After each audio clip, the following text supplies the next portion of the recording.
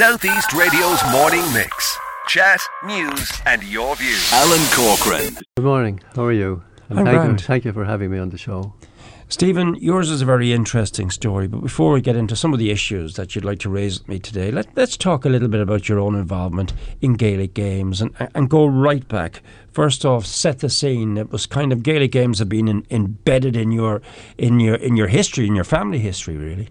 Well, the Quigleys in Rathnewer are second cousins of mine, and the O'Connors in Piercestown are second cousins of mine.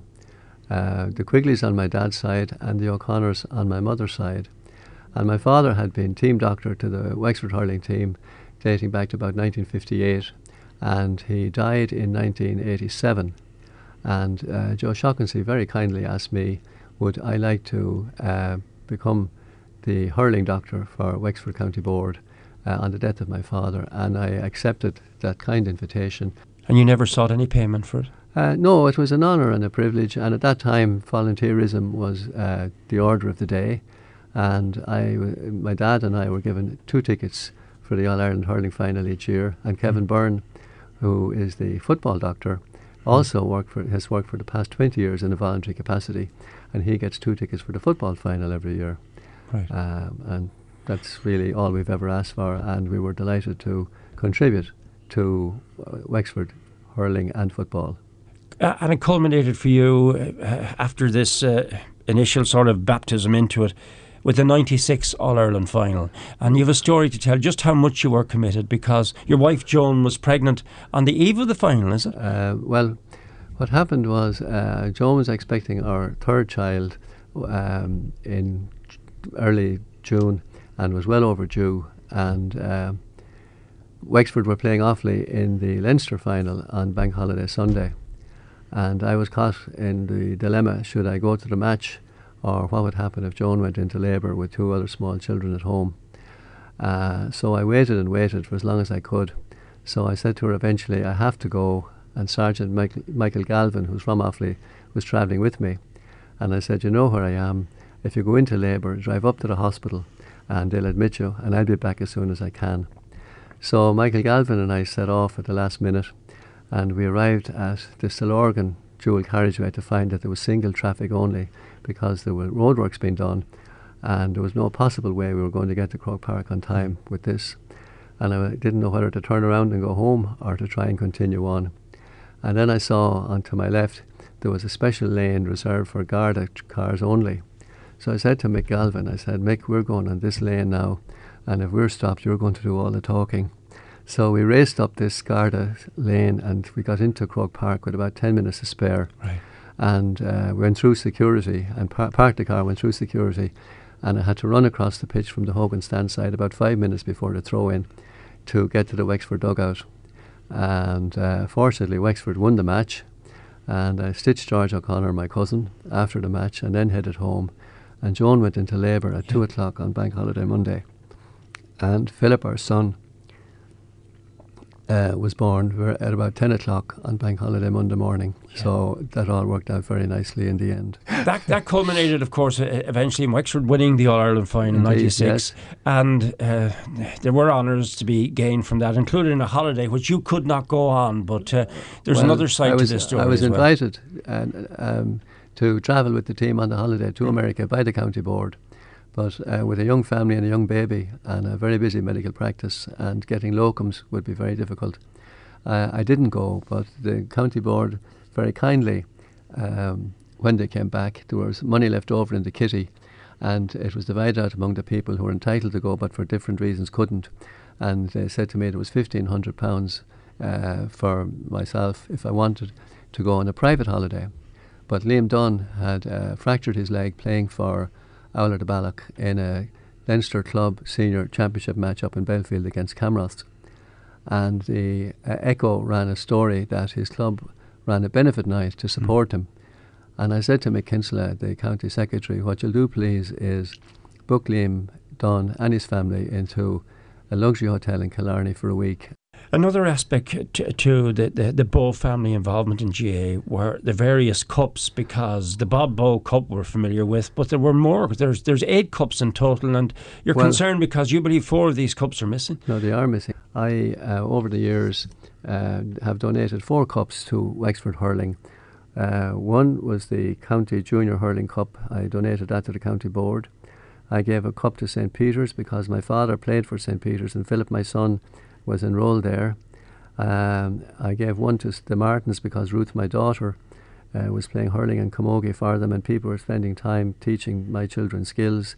So I donated a cup to St. Martin's, and I donated a cup to the Volunteers because Philip was playing hurling with them. I also donated a cup to the Shelmaliers because I was appointed dispensary doctor to both Wexford Town and Castlebridge, and Jerome Hines had died and his son Fergus was on the minor panel, so I gave a cup to the Shelmaliers and called it the Jerome Hines Hurling Cup, in honour of all the work that Jerome Hines did for Wexford. I also gave a cup to Rathnewer because my father was very heavily involved with Rathnewer and the Quigleys were second cousins. I gave a cup to the Duffy Rovers because my father was president and chairman of the Duffy Rovers in his time. I also gave a cup, a very important, valuable cup, to the Wexford County Board called the Wexford Hurling Challenge Cup. The idea being to keep the challenge being to keep Wexford hurling at the top level. And unfortunately, that cup is missing. The Volunteers Cup is missing. The Shelmaliers Cup is missing. And the Duffy Rovers Cup is missing. So I would appeal to anybody out there who knows of the whereabouts of any of these cups, right, would they please return them either to the respective clubs that I presented them to, or to Wexford County Board. People may have innocently put them on their sideboard and never returned them, so if anybody knows of their whereabouts, please return them to the club or the County Board. Please, yes, I'd be very grateful if you would do that, because 4 cups are missing out of a total of 8. Stephen, you've given us a kind of an insight into your passion for the game. You've talked about even that trip to Croke Park when your wife was pregnant. But after so many years, so many decades involved with Wexford GAA, it took a turn, and I'll let you take me through. So you had a visit from the current Wexford manager, Darragh Egan. Darragh Egan met me. He came out to my house. I would have met him anywhere, but he said, no, I'll come out to my house. It's on the outskirts of Wexford Town. And he said to me, you're now retired from general practice in Selsker, so the players don't have any access to you in a surgery, and if they need prescriptions or referrals to MRI scans or physiotherapy or anything like that, x-rays, how do they access you? So what I'd like you to do would be to find some young doctor, initiate him into all the issues involved with being doctor of the Wexford hurling team, and then when he's suitably trained, you can then retire. So I responded by saying that I didn't know any young doctor who could find it difficult to do house calls, never mind drive around the country to Ferns and training sessions, the Centre of Excellence in Ferns, or to matches all over the country. And I said, I do all the hurling teams, both senior, minor, under 21, junior, intermediate. And I don't know if anyone else is going to make that commitment, particularly in a voluntary capacity. But I said, if you can find one, best of luck to you. He said, can you kind of recommend anyone? I gave him the names of a few male doctors who had some sporting connections. I said, you can try them and see what happens.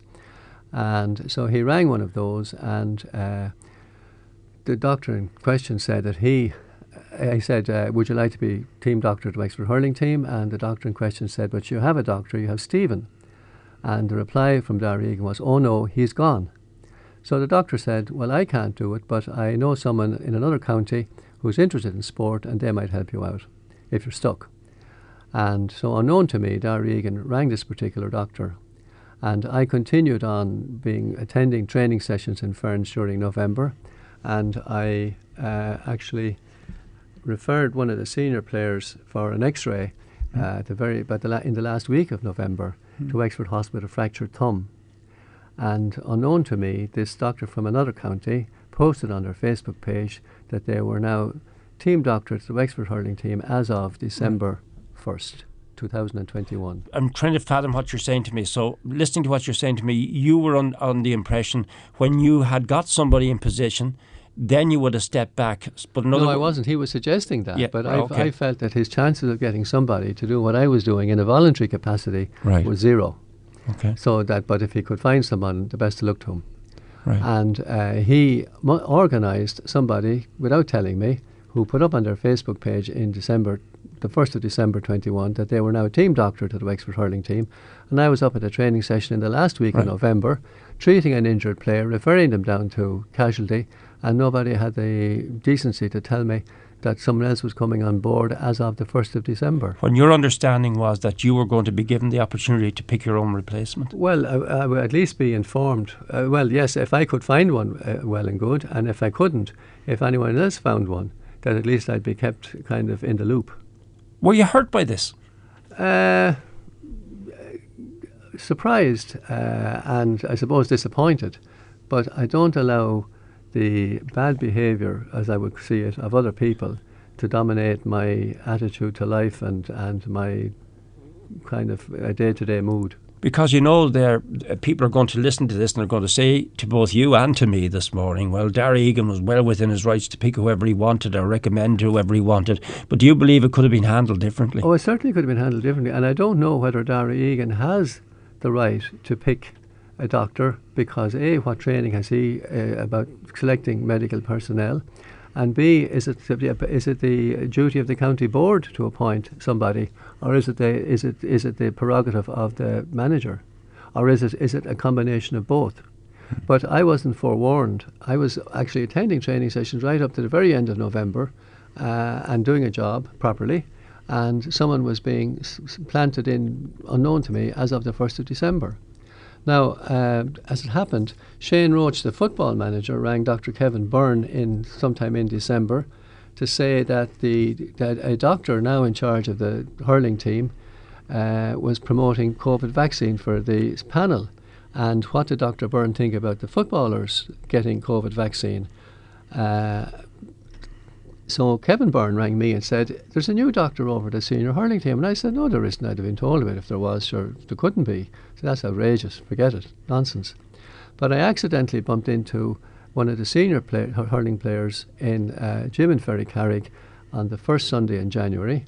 And I asked what time was training because I was going to go up and do it. I hadn't attended training during December because I was involved in the COVID virus vaccination programme, which went on late every evening, so I couldn't attend training. But I was on the mobile phone to both the physiotherapist. All the players have my mobile phone number, and the physiotherapist. If there was any difficulty, they'd always contact me, and I'd respond appropriately.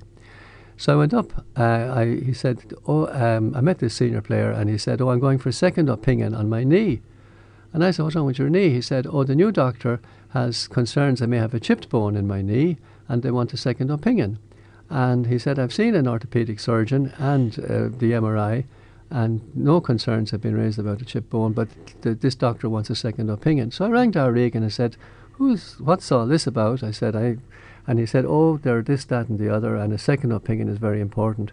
So I said, look, I'll talk to you when I see you tomorrow at the training session. I went up on the Sunday, the first Sunday in January 22, and when it was all over, I went over to Darragh Egan and said, look, if you're happy with this new appointment, well and good. I said, but I realised there wasn't space for two doctors.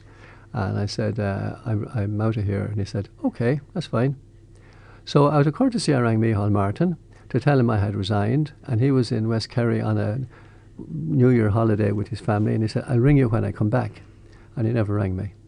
So I eventually met him and asked to have a meeting. So he agreed to meet Kevin Byrne, the doctor for the football team, and myself in Wexford Park in mid-May to 22. And Gavin, the CEO, was also in attendance. So we asked Micheál Martin, who appointed this doctor? Was it the county board, or was it Darragh Egan, or was it both? I said I was appointed by the county board.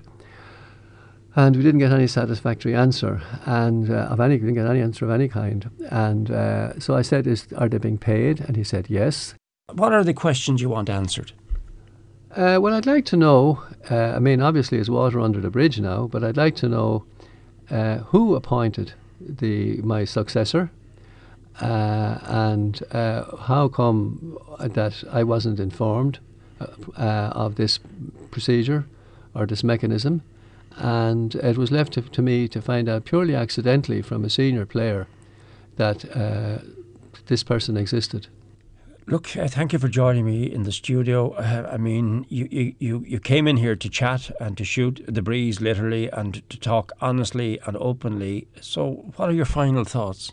Well, as I said, you don't allow what I would say the inappropriate behaviour of other people to put you in a bad mood for the rest of your life. Would you have liked to continue on, even though you retired as a doctor? Would you have liked to continue on? Well, I had intended continuing on for a while, but I certainly didn't intend to finish immediately. I was going to be supportive of the new manager and see that all worked out okay. But obviously no one goes on forever. Southeast Radio's morning mix. Chat, news and your views.